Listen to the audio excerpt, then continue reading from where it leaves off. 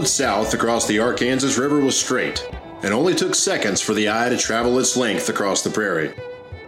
There really was no cover, just rolling hills and nothing to block the view. On the plains, there were times in which Old Man Winter refused to give up without a fight. Spring would ride in on a gentle breeze, unhindered by any hill. All that punctuated our travel into the frontier was long strands of clouds being dragged across the sky by the wind.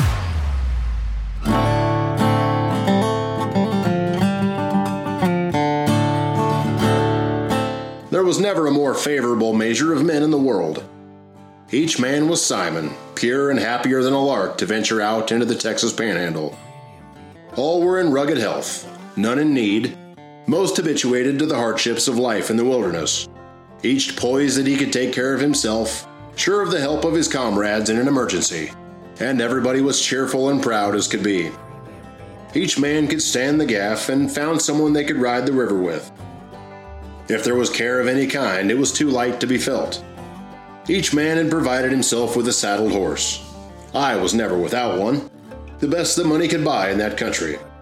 All the wagons were heavily loaded, which compelled us to drive at easy stages. Two men whom I had known for some time by the name of Ed Jones and Joe Plummer drove the freighters directly behind us. A.C. Myers hired them both to pull his freight for him. Both men were buffalo hunters turned merchants. They were noted for their comings and goings between Dodge City and the Texas Panhandle country.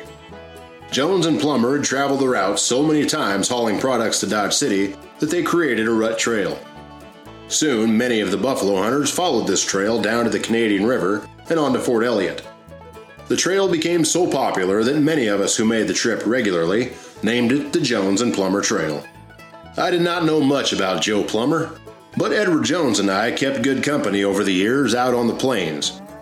Edward Jones first entered the territory by being hired out to a Wisconsin firm to hunt and ship buffalo hides to the leather-making factories.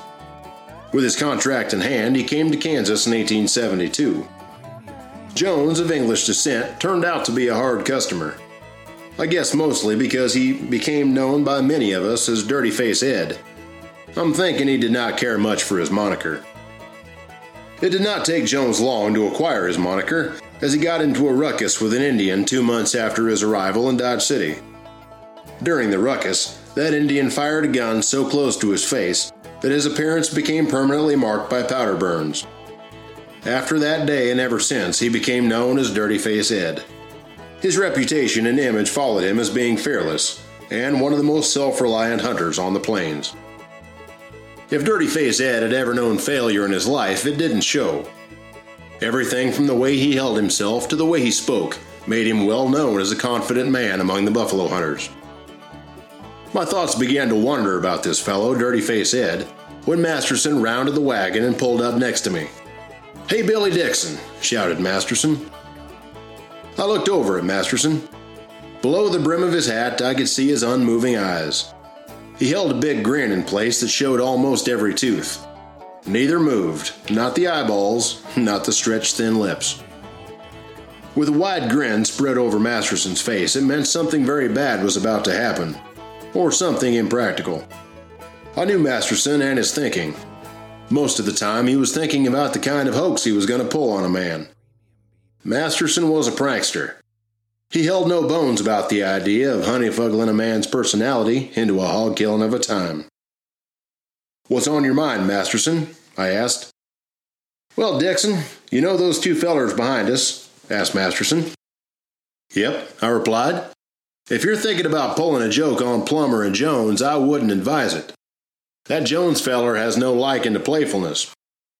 I was once told that Jones was driving a 12-mule team down to Palo Duro on a dark night when someone yelled, 'You halt!' Old Jones said, 'You go to hell, you son of a bitch,' and kept going. That feller never said another word."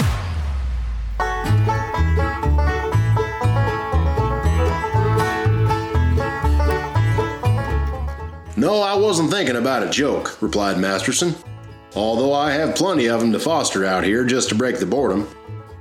Masterson paused and smiled. "I was thinking more about our nightly entertainment. Both of those boys play a grand fiddle. Maybe we can convince them to strike up a tune for us this evening." Even though Plummer and Jones are both fiddlers of a sort and exchanged instruments on occasion, I replied, I just wouldn't fiddle with them anyway. I haven't known you to be much of a dancer.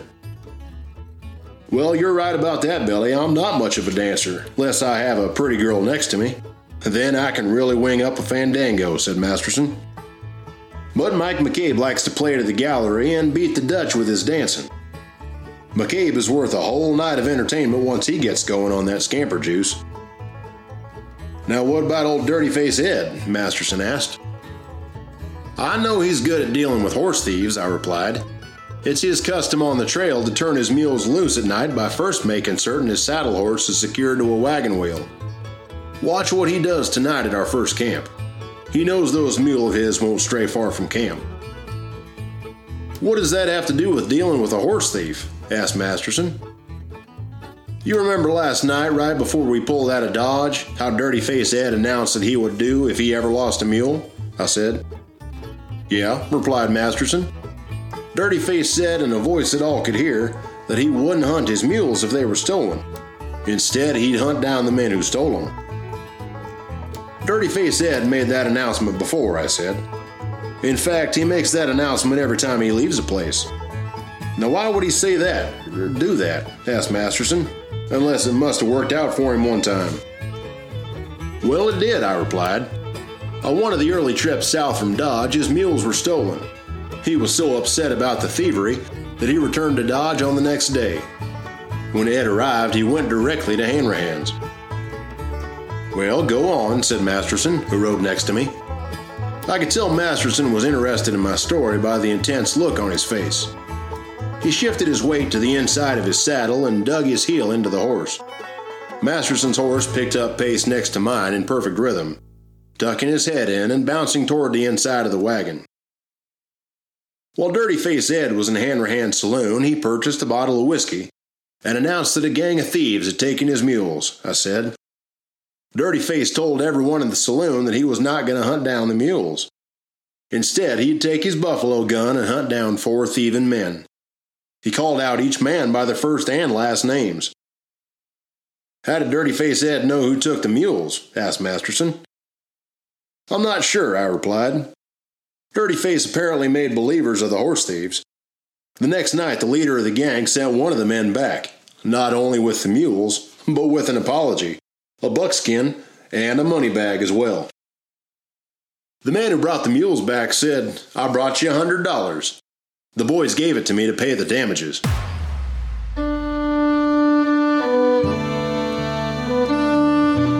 We got to Crooked Creek the first day out of Dodge. We ate like wolves and could have digested a dry buffalo hide with the hair on it. Spring was on the way, and the air was light and buoyant, making the days and nights an endless delight. No more the bare sticks that told of winter's magic came the green flags, the parade of spring in bright bloom. The chorus of the skies called forth the promise of the earth and sunshine combined. Best of all was when we camped at night, music and the telling of tales. In the party were many veterans of the Civil War with endless stories of desperate battles that were much to our liking. Drinking in the pure fresh air of the plains, we rolled from our blankets every morning, clear-headed and ready for any enterprise. Just to feel oneself living in that country was a joy. We heard nothing and cared nothing about politics. It made little difference to us who was President of the United States. We worked hard, had enough money for our everyday needs, and we were happy. Happier, perhaps, than we ever were in later years. Youth probably had much to do with our contentment. The second day's travel brought us to the Cimarron River, and here we stopped at one of my old campgrounds. The Cimarron River is a sleeping rattler. It lies across the land in smooth, seductive curves, beautiful in the morning light, cold and innocuous. Yet it hides a myriad of dangers, its swift undertow being the least of our concerns. Masterson and I sat on our horses looking out over the Cimarron River. It looks as if we've reached the deadline, I said. Beyond the banks of this river is hostile Indian country. Masterson pulled back his shoulders, took a saddle stretch, and leaned forward. I've heard of this place, replied Masterson. The Cimarron is a Spanish word, meaning outcast, outlaw, or wanderer. It's a name sometimes applied in Spanish-speaking countries to a steer that wanders away from the herd and ranges alone, wild and intractable. The Cimarron is true to its name, then, I replied. I can only say the Cimarron is commonly regarded as one of the most dangerous streams in the Southwest. Its width often is 300 or 400 yards. The current deceptively swift, strong, deep, and murky. It's filled to the brim with sand, and through the sand is an underflow. From the bank of the river where Masterson and I sat, he and I both wondered about the best point of crossing. The quicksand of the Cimarron is notorious, I said. No crossing is ever permanently safe. The sand grips like a vice, and the river sucks down and buries all that it touches. Trees, wagons, horses, cattle, and men alike. If the latter should be too weak to extricate themselves. Masterson leaned out over the top of his horse and looked puzzled. He then pointed in the direction of a bend in the river. "What's that white substance peering out from underneath the current?" he asked. "Those are the remains of buffalo," I replied. "In the old days," I continued, "countless buffaloes bogged down and disappeared beneath the sands of this here river. The swift current, especially in the spring months, frequently uncovers the dismembered skeletons of the buffalo. This is when the river is in flood. After a rise, the Cimarron is particularly dangerous. As it boils and rolls along, the river loosens and hurls forward." "I'm astonished by the power of this river," exclaimed Masterson. "A man could quickly find himself pulled down by the current." "Not only can the current be troublesome, but the increasing weight of sand that lodges in a man's clothes may cause swimming to become difficult, and finally impossible. Many a wagon, mule, and sometimes a man has suffered with tremendous exertion while crossing this here river," I replied. "In the breaks of the Cimarron, we had the hardest kind of pulling, as there was lots of sand and the country rough. The fourth day brought us to the Beaver, the central prong of the North Canadian, its other branch being Wolf Creek. Both the Beaver and Wolf Creek unite to Camp Supply, the point to which I had helped haul supplies for the Custer expedition, with the outfit of mules that stampeded in harness as we were returning to Fort Hays. This time we struck the Palo Duro at its mouth, where there was plenty of water. Here we camped, and then moved into the panhandle of Texas.